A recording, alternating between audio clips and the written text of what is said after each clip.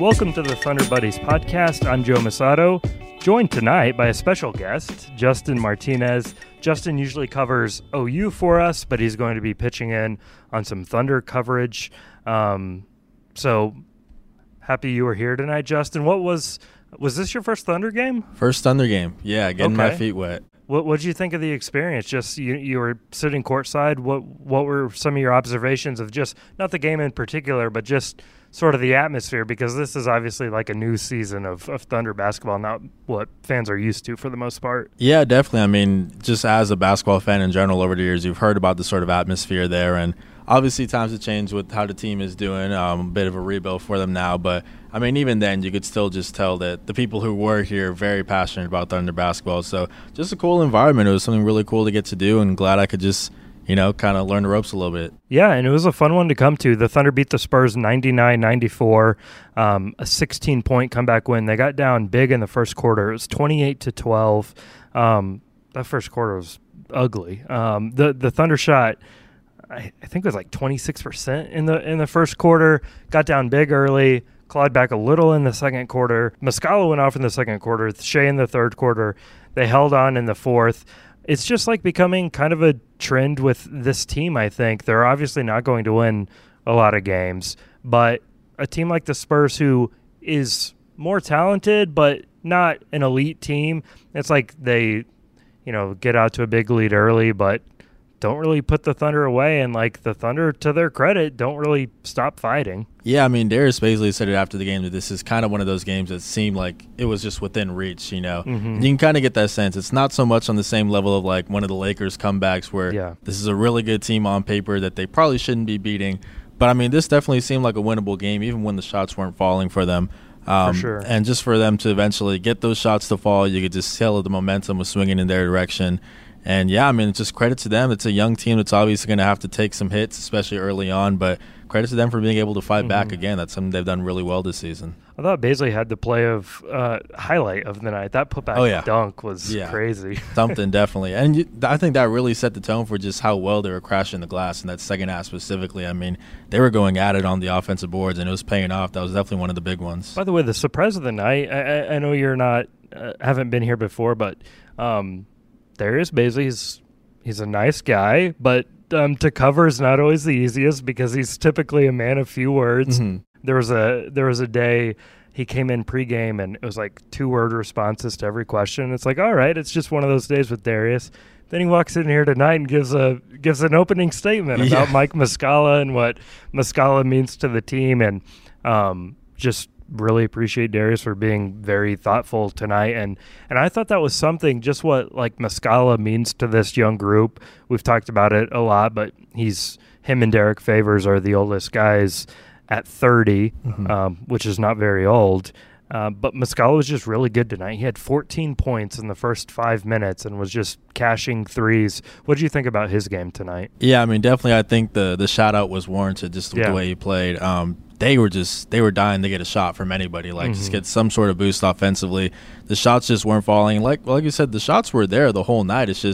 It was just a matter of who's going to actually be able to cash in on them. And it turned out to be Muscala on this one. So credit's got to go to him for just staying ready and being able to come in and give a really big boost for this team. Yeah, again, I just really like how he fits with this team. It's like a tricky balance because obviously you want to develop Jeremiah Robinson-Earl, Isaiah Roby, who didn't play tonight and has played in the G League, and these younger bigs. It's like Muscala doesn't really fit the long-term plan, but just with his floor spacing ability and the Thunder was built to be bad, but you don't want to be incompetent in a way where your guards don't have room to operate. Right, yeah. And just having a stretch big out there really helps Giddey and Shea, who neither of whom had great nights stats wise. I think Giddey did some things. Shea had a pretty balanced outline, 14 points, 8 rebounds, 9 assists. It was actually the first time though he did not lead the team in points this season. That was Muscala with 20, but yeah, he really helps, and there wasn't like an opposing big to really punish the Thunder tonight. Pirtle was out. I think he's in the health and safety protocols.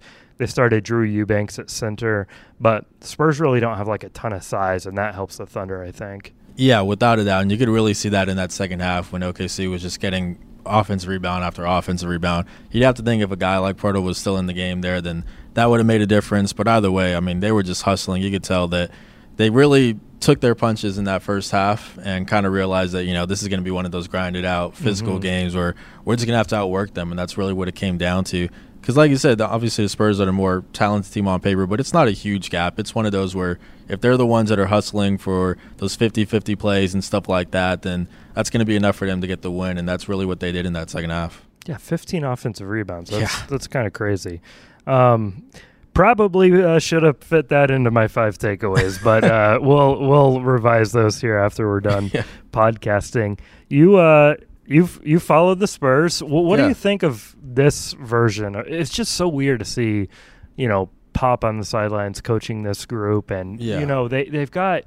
I'm intrigued by some of the young guys. Like I'm a big Keldon Johnson fan, and Murray. He seems to make steps, but like they don't have that one guy that can sort of build around. What do you make of the young core and just where this team is at? Yeah, I mean they're definitely still looking for that guy, as you mentioned. That's something that, if it is the way the Spurs normally do, it's going to have to be by the draft. Just someone's going to have to come in that's going to really be a spark for them right away.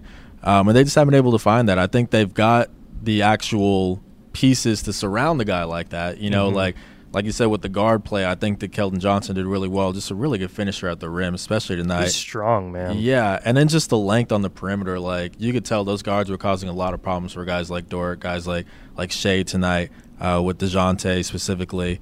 They've got the surrounding pieces, but they're just missing that one guy to really kind of build the whole team around. And I'm guessing it's going to be in the draft. There's some good draft classes coming up, but they're still a few years away from getting anywhere close to what they had been the past few years, Yeah, but the Thunder really, there's so many Thunder Spurs comparisons, primarily because of Presti and just sort of the way the two teams operate in small markets. But the Spurs obviously had such a long stretch of success, and Kawhi was really that bridge. They just hit on him at 15, and then he keeps the success going of the Duncan era and Parker and Ginobili.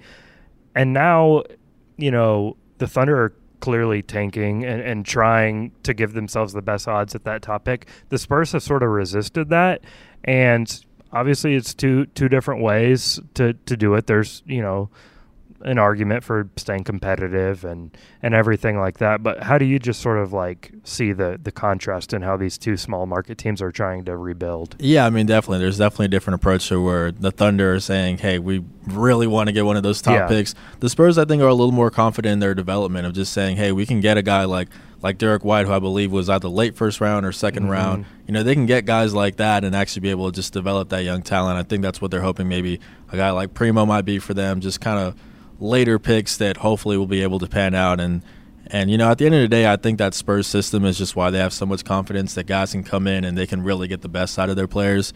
I think that's definitely the harder route of taking it. If the Thunder were able to cash in on a first, second, or third pick, then that would be obviously great. That would be just kind of instant type success, while maybe the Spurs are going with a little more of the long route with a little more development type of stuff.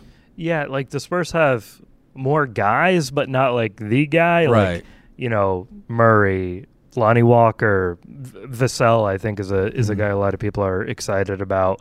Keldon Johnson, and it's all of them look like they could be, they're already rotation players, could be good rotation players, but not either an A or even a B option maybe on a championship caliber team.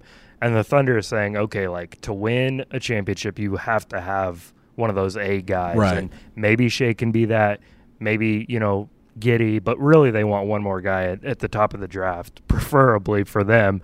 So yeah, it's really interesting, just the different ways they're going about that. Yeah. You mentioned Primo. I'm really upset we didn't see him tonight. I know. He's looks like he's in the G League, but my thing with Josh Primo is Mark Daigneault. Again, very good to cover Mark Daigneault. I enjoy talking to him. But he says all the time that Josh Giddey is the youngest player in the NBA, and it's actually Josh Primo. So there's this joke that like Giddey's not even the youngest Josh in the NBA. So I wanted Primo to play just for that reason alone. Do you have any Josh Primo insight for I mean, us? just the fact that obviously he's so young and is just a really raw talent. It's going to take some time for him to actually become a guy, especially on a team like this where they already have a lot of backcourt guys that they're trying to really build around. So it's going to be a while until we see Primo in some actual meaningful minutes, let alone even suiting up at all. In a game like this, that would have been great to see. But, yeah, he's going to be a little ways away. But, I mean, you just look at the athleticism, you look at the skill of it, you can see why he was something that they couldn't pass up on in the draft. And we'll see what they're able to get out of him. Yeah, that pick turned a lot of heads because, I mean, mock drafts are always wrong, but that was one where no one had him going that high. So, but the Spurs often find guys and develop guys, so we'll see how that works out. Just another G League related note. I wrote a story about Isaiah Roby being, the first Thunder to play in the G League and the NBA in the same day for the Blue in the morning because they played at 11 here at Paycom Center. Thunder obviously play at night. Roby, DNP coach's decision, but Vit Krejci plays 5 seconds in the third quarter. That is the doubleheader for him, Yeah, that's the doubleheader. Vit Krejci did it. The Thunder actually sent me this note. It's happened more times than I thought. 59th time in NBA G League history, but the first time in Blue Thunder history the guy played a doubleheader same day for in the G League and the NBA. So I think we're going to be seeing a lot of that for the Thunder, given that the Blue play here 15 times on the same day as a Thunder game. Yeah. And they've got guys like Krejci, Trey Mann, Roby. I think Teo Maladon, he's off to a really bad start this year. He could be a guy that finds some time in the G League, but it's kind of a cool note that play 2 games in one day. Yeah, and I mean, definitely it is that type of team where a lot of these guys can benefit from going down there and getting a little bit more experience. So I could definitely see guys moving around. I've been seeing your tweets, and I know it seems like it's something every single day that guys been called up, guys been moved down, stuff like that. So I think that's definitely going to be a trend we're going to see moving forward. Yeah, back in the day, we used to post a short story on every one of those G League transactions, and it's like this year it would have been impossible because you can't read too much into it because sometimes it's just to get a guy up one game or one practice with the Thunder or with the Blue. It doesn't mean anything. It's not like baseball where a guy is stuck in AA or AAA for long stretches.